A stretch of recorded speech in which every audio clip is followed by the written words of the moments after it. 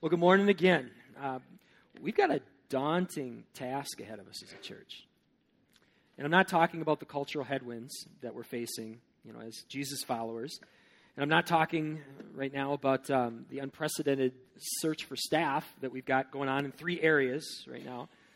And I'm not talking about the facility questions that someday we're going to have to figure out as a church. And I'm not even talking about how do we all not get hypothermia this summer. They're doing the best they can with temperature to have it be not too cold for us, but cool enough for the people who are running on the track. So they're doing the best they can. The daunting task that I'm talking about right now is how do we approach the book of Daniel? We're starting a brand new series today, and we're going to press into the book of Daniel. And if you're not familiar with the scriptures, I just want to walk through a couple reasons why this is a daunting task to take on a book like this. There's a place to write some of these things down in your notes, and one of the things I want to bring to light here, if you're not familiar again with the book of Daniel, what makes it a daunting book? Well, English translations, when it comes to Daniel, draw from 3 ancient languages. And so that's a really tough thing and a very different culture. Anytime you're trying to translate the Bible from its original language into English, you got a challenge. In the New Testament, you have the challenge of trying to translate from ancient Greek into English, and that's a challenge. The Old Testament is even more challenging because you've got 2 reliable sources. You've got a Hebrew reliable source, and you've got a Greek reliable source, and so you've got that challenge. Well, Daniel is especially challenging because you have this section in Daniel that starts in chapter 2, verse 4, continues through chapter 7, verse 8, that was written in Aramaic. And so just to get the thing into English to wrestle with it, you've got a challenge. And then you certainly have this cultural challenge, where it was a very different culture than the one that we live in today. And Scripture is so much richer when you know the original context. Now, Daniel's a really challenging book, and one of the things that we try to do from time to time in this church, actually pretty regularly, is recommend different resources that are helpful. And there's 3 that come up a lot when we recommend resources. One of them is what we call the ESV Study Bible. I've got a copy of that up here. We've got the NIV Study Bible. I've got a copy of that up here. And then we have this one called the IVP, Bible Background Commentary. These are 3 sources that if you were going to build a small library of resources, whereas you come across questions and trying to figure out culture and all that kind of stuff, where would you even start? These would be good ones. And one of the reasons we recommend more than one is because some of the stuff is more hard facts, but some of the stuff also, especially the commentary, it's folks' best opinions, and it's good to have more than one resource. Well, the reason I'm highlighting them independently, and we also have them written down here, is because we really think it's helpful to be able to dig in deeper. And I had to get my oil changed today, or not today, I had to get my oil changed this week, and I was sitting in the oil change room, and they often have a TV playing. And during the day, it was Price is Right was playing in the background. And I'm like, let's have a little fun with this. We're not going to do a Price is Right thing. Someone in the front row last service was like, woohoo, Price is Right. I'm like, sorry, I should have came up with some really brilliant way. But someone's going to go home with this resource library today. And the reason we're doing that is because we want to emphasize this is great stuff. There's so many great resources out there. So it's a real simple test here. I'm going to kind of do it old school youth ministry. First hand I see with the correct answer. Ready? Here's the question. What book of the Bible comes right before Daniel? Oh, Daniel. Ezekiel. Sweet. And there you go. Congratulations. That wasn't a plant either. There we go. Daniel takes it up. There you go. Thanks. Yeah, thank you. That's right. Now you're all set. You can lead the rest of the message from here on out, man. Yeah. That's great. And again, why we do this, there are so many great resources out there. So many fantastic resources out there. All right. And they're helpful for things like number 1 and also number 2. What makes Daniel a daunting book? The first and second halves of the book fall into 2 different literary genres. And so you almost need resources like this to kind of figure this out. Now, the Bible, if you read almost any book of the Bible, there's going to be different things woven in and out. Poetry, narrative, and all this. Well, Daniel is really something because you've got the first 6 chapters that are pretty much 6 self-contained stories. And then the second 6 chapters are visions and prophecies and these things that will really stretch you. And as is the case with a lot of biblical prophecy, some of the prophecies appear to have already taken place. Some appear to have a future time when they'll take place. And like a lot of prophecy, it's a both and. And so resources like that will be helpful to get some thoughts along those lines. All right, here's another thing that makes Daniel a daunting book. The narrative, meaning the story part of it, takes us through multiple kings and kingdoms. So we're not just kind of talking about one little period of history where it's one king, one kingdom, one culture. Daniel takes us through multiple kings, multiple kingdoms. It is as epic a book as you're going to find. Daniel is the constant, one of the constants, as kings and kingdoms come and go throughout the book. The king of Judah is conquered before we even get to verse 3 of chapter 1. Nebuchadnezzar of Babylon is king through chapter 4. Belshazzar is king in chapter 5. And then there's a sudden regime change as chapter 5 becomes chapter 6. And Darius the Mede is then in power in chapter 6 when Daniel's thrown into the lion's den. And one of the things that's happening even as these kings and kingdoms are coming and going is the book of Daniel's making the point that it's God who raises up and takes out kings. And so let me show you here this. If you have your Bibles, let's open up to Daniel chapter 2, starting with verse 20. I want to let you know, too, each and every week we always keep Bibles at our entrances, and I see that some of them are gone, but there's a couple left. We would love for you to take one home. Each and every week we have them there as a gift for you, so please take them home and read them, and they're yours to keep. All right, let's take a look at this. Daniel chapter 2, verses 20 through 22. Here we find the Scriptures talking to this theme that it's God who removes kings and sets up kings. Daniel answered and said, "Blessed be the name of God forever and ever, in whom belong wisdom and might," or to whom belong wisdom and might. He changes times and seasons. He removes kings and sets up kings. He gives wisdom to the wise and knowledge to those who have understanding. He reveals deep and hidden things. He knows what is in the darkness, and the light dwells with him. So here again we see that it's God who rises and sets up kings and removes them as well. All right, moving on to number 4. What's another thing that makes Daniel such a daunting book? The content is iconic.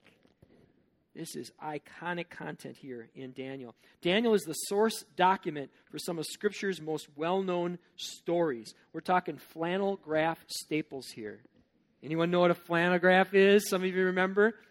Flannel graphs. Let's bring back the flannel graph. How about VeggieTales? Some of you heard VeggieTales before? Okay, Daniel makes some appearances in the VeggieTales.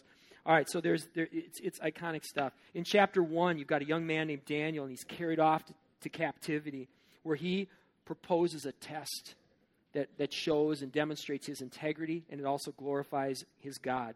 And next week, we're going to press into chapter 2, where we find this iconic account of the God of Daniel interpreting a dream that no one else can. And then chapter 3, you've got Shadrach, Meshach, Abednego in the fiery furnace. And some of you may have heard the story of Daniel in the lion's den, chapter 6. So all of these are in there. And if these stories aren't iconic enough, you also have icons that also emerge that aren't just the stories. Like Babylon. Babylon is more than the city-state that we see in the book. It's become iconic for material wealth, debauchery, temptation, and pride. And maybe you've heard some different phrases in our culture. The writings on the wall. How many have heard that phrase before? Writings on the wall. How about the one, you've been weighed and found wanting? You ever heard that one? Where do they come from? Daniel. They come from a ghostly hand, or a ghostly fingers anyway, that traced these phrases on the wall. All right, let's move on. Number 5. And number 5 is not the number 5 that you have in your notes. Number 5 is this. The themes are innumerable. That's just kind of a little funness there that I missed up on a number on this one, where the themes are innumerable. So maybe subconsciously I was taking that literally or something like that. All right, so there's a sermon right there, isn't it? Taking the Bible literally at the wrong time. Okay, no, all right, here we go. There are a lot of themes that are woven through the book of Daniel. A lot of themes. We'll do the best we can to hit on a number, no pun intended, of them in this series. This morning we already touched on this theme that God is sovereign over kings and kingdoms. He removes kings and sets them up. If you want to read ahead to next week we're going to press into chapter 2. We're going to really dig into chapter 2. And since it's Independence Day weekend, we'll have the kids in with us. We're going to bring back, we're going to write a spontaneous melodrama based on chapter 2. So we have some fun from time to time with the kids. So we'll have a spontaneous melodrama. No superheroes in this one. We're putting the superheroes to rest for a while.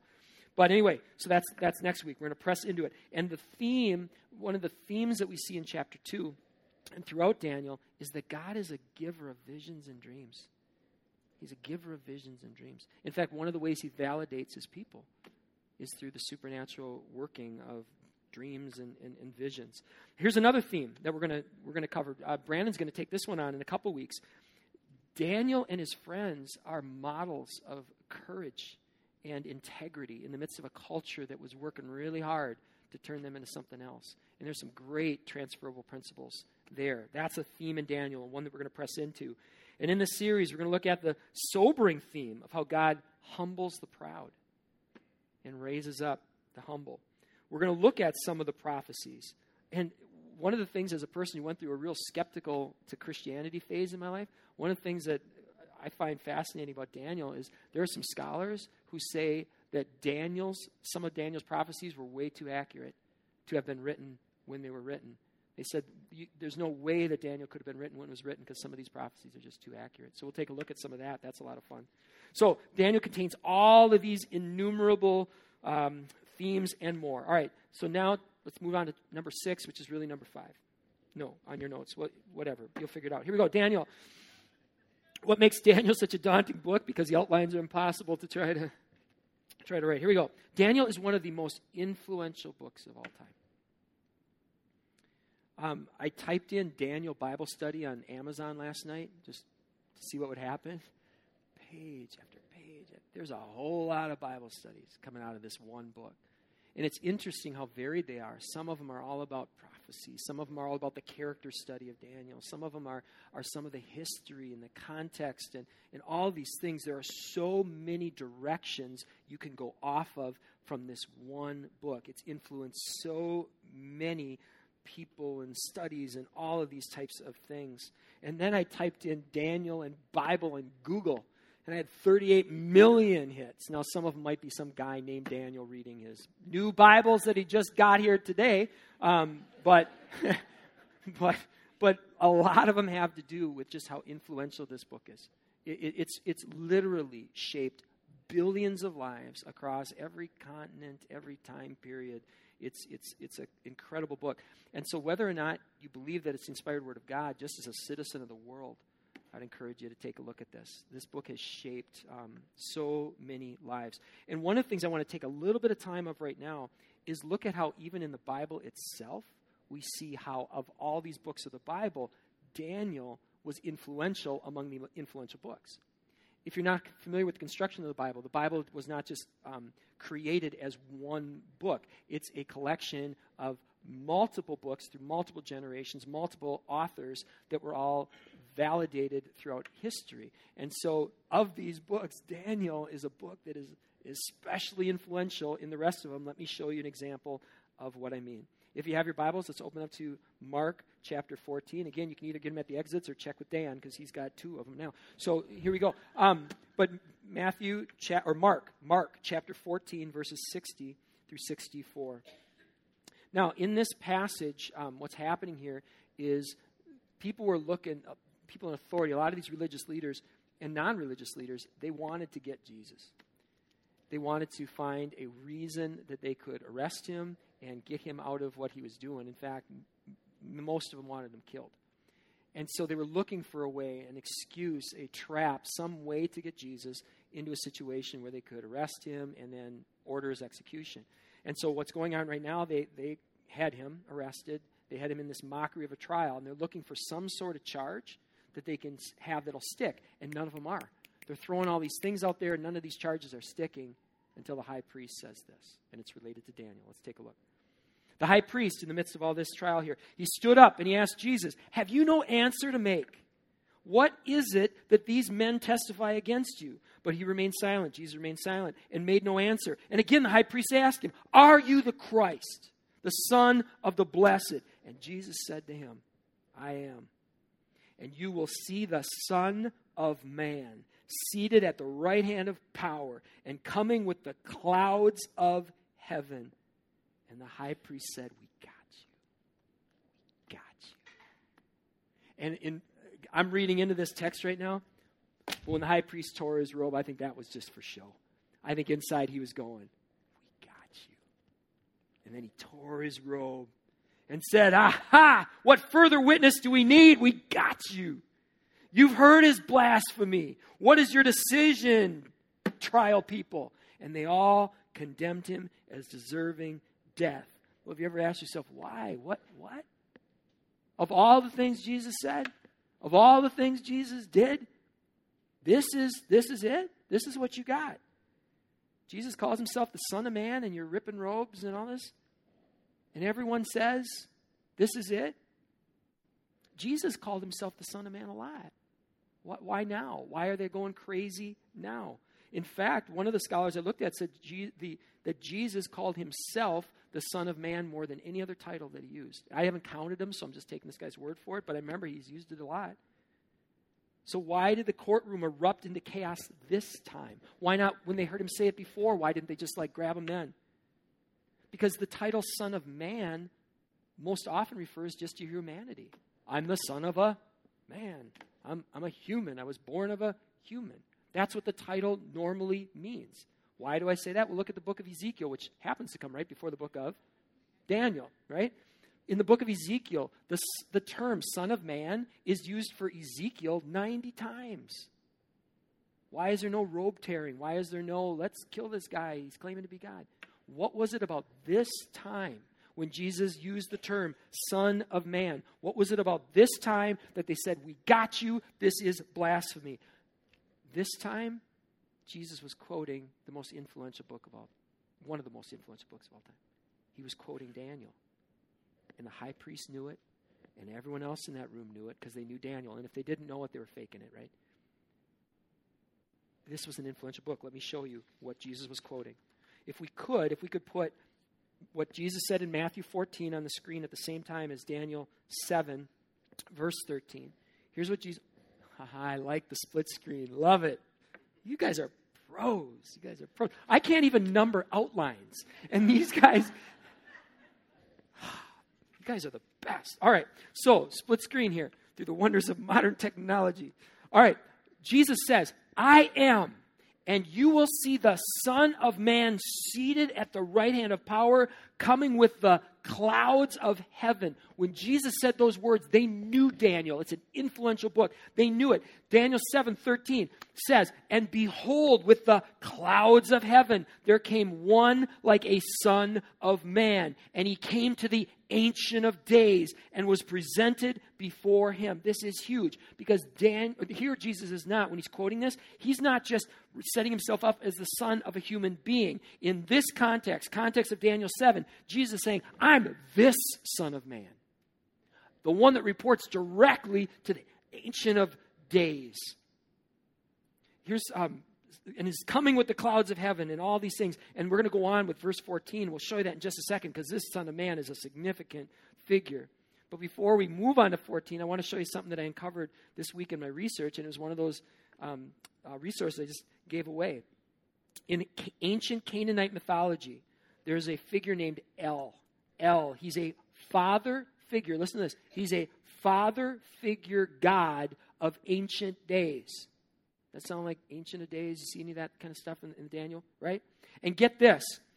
El's son Baal was a rider on the clouds. So you've got an Ancient of Days father figure God with a son who's a rider on the clouds. And it gets even more interesting than this. There was a battle, and after the battle, Baal was declared king and was granted an everlasting dominion. Remember the phrase, everlasting dominion. So keep all this in mind as we look into Daniel a little bit more. We read 13, rider on the clouds, Son of Man, all that type of thing. Here's what it says in the very next verse. And to the Son of Man, this Son of Man, was given dominion and glory and a kingdom that all peoples, nations, and language should serve him.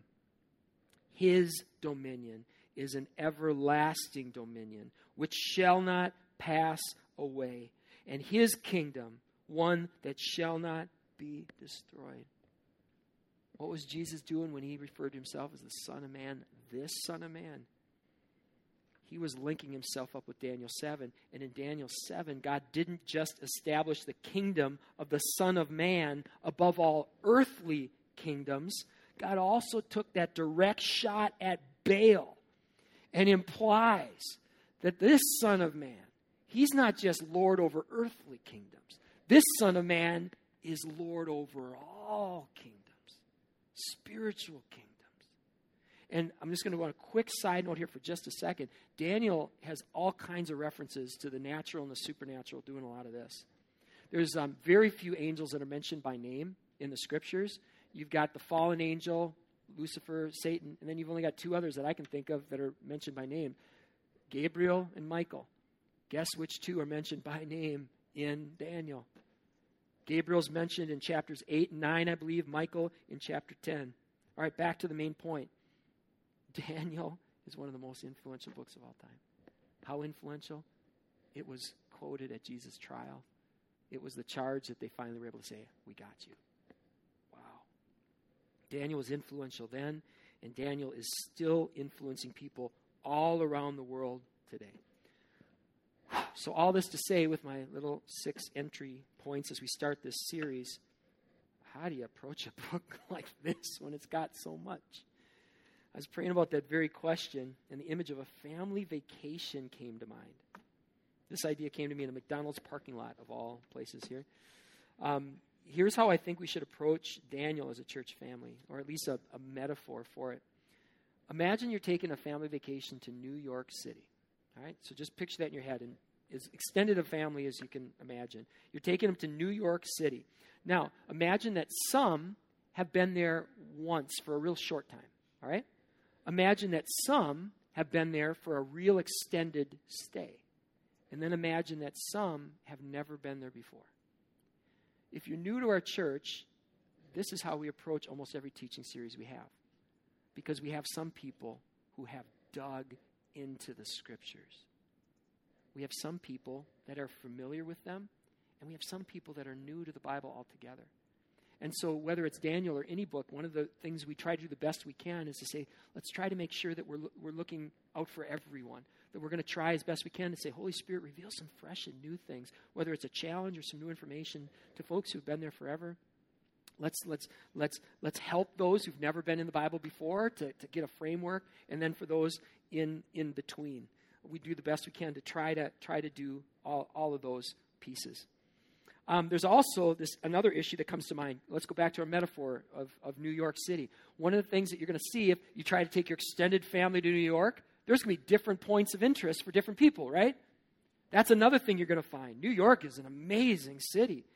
Some might want to spend extra time checking out the fashion scene. That would not be me, but my wife would just love that. Maybe entertainment is your thing, or art is your thing, or business, Wall Street.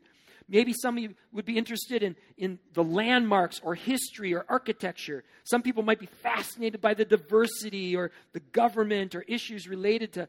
nobody would be interested in the government. Who am I kidding? No, there are people. All right, or issues related to poverty or education or justice. New York City has something for sports enthusiasts and food enthusiasts, and some of the best people watching in the world is New York. Although some of the stuff you might need to do a little of that. Well, in our family tour, here's one of my hopes for everyone, that you're going to find some points of interest that really get you wanting to dig deeper. And there are some great resources. We gave some away, but again, you can find great resources. If you want to go deeper into prophecy, there's some great resources for that. If you want to go deeper into the character studies, great resources for that. If you want to go into the history, into the culture, great resources for that.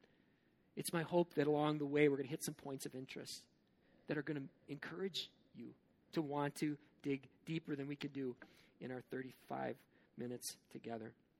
It's our prayer, and it's a sincere prayer, that we'll all come away from this as we go into Daniel either for the first time or for the 400th time, that there'll be something that inspires us to go back and take another look, or a first-time look at this absolutely amazing, powerful book. And it's amazing and powerful not just because it's an influential piece of literature, but Because it's the living Word of God. Can I get an amen on that? The living Word of God. And there's a message for us.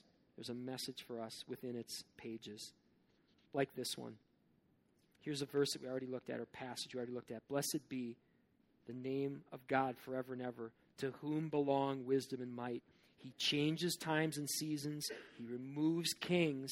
He sets up kings. Again, this is a key theme in Daniel, that God is sovereign over history. Some have called history his story. Well, in a couple weeks, we're going to look at that episode where ghostly fingers wrote a message on the wall to a king. Take a look at this. Here's what the hand wrote to a king. The hand wrote, God has numbered the days of your kingdom. God has numbered the days of your kingdom and brought it to an end.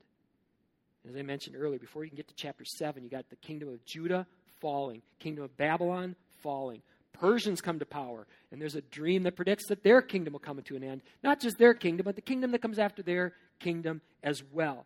And one of the things that is just powerful in this book is that even as God is removing and setting up kings, God uses those kings' voices to testify that there's one true king whose kingdom will not end. Take a look at this. Here's what God ended up speaking through King Darius. So King Darius, he's king, right? Well, he wrote this decree to people of every known nation and language in chapter 6, verse 26. I make a decree, said the, quote, king, that in my royal dominion people are to tremble and fear before the God of whom? Daniel. They're to tremble and fear, not before me, but before the God of Daniel. For he is the living God, enduring forever.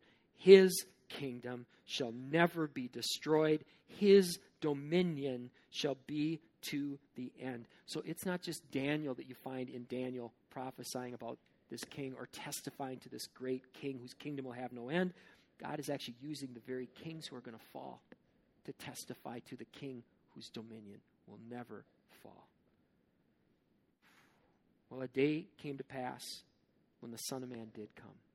Isn't that true? And when Jesus walked the earth, he said this. Take a look. Let's go back to Mark one last time. These are the words of Jesus. He said, the time is fulfilled.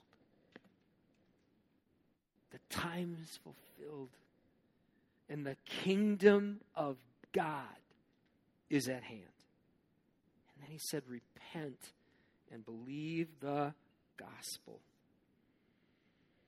Each week, as I prepare a message, I try to do several things. And one of the things I try to pray as best I can, say, God, what's the invitation this week?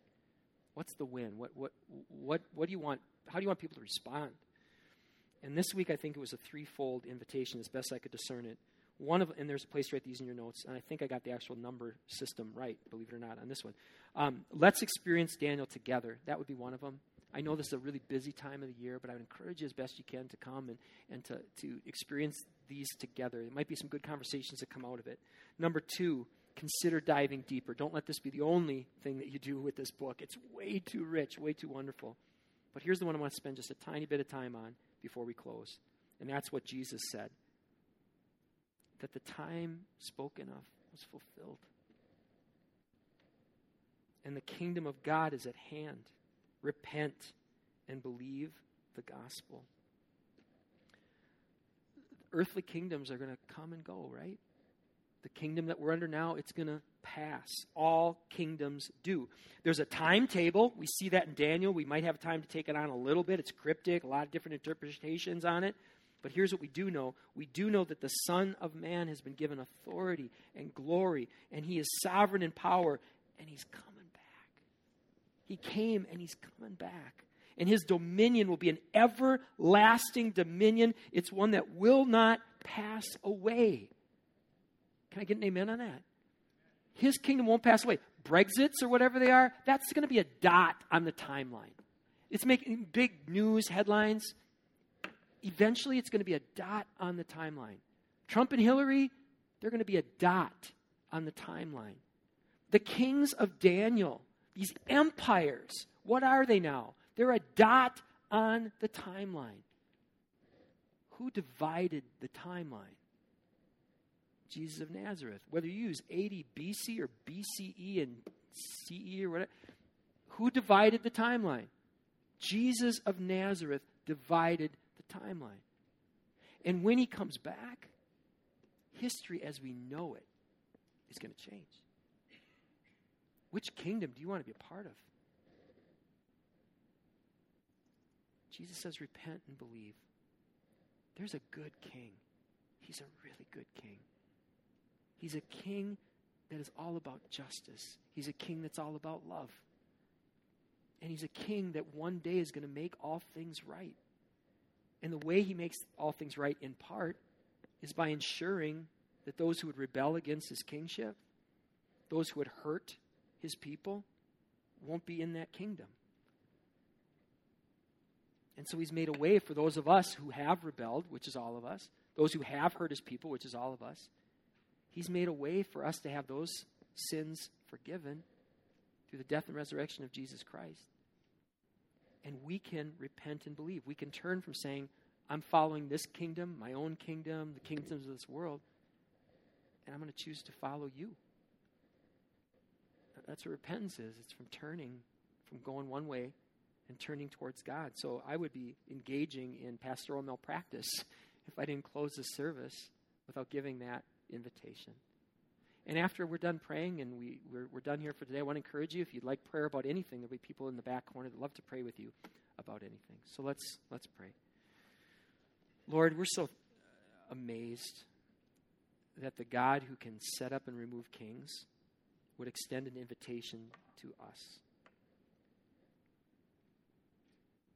But even as those words cross my lips, you've revealed yourself as more than king. You've also revealed yourself as Father.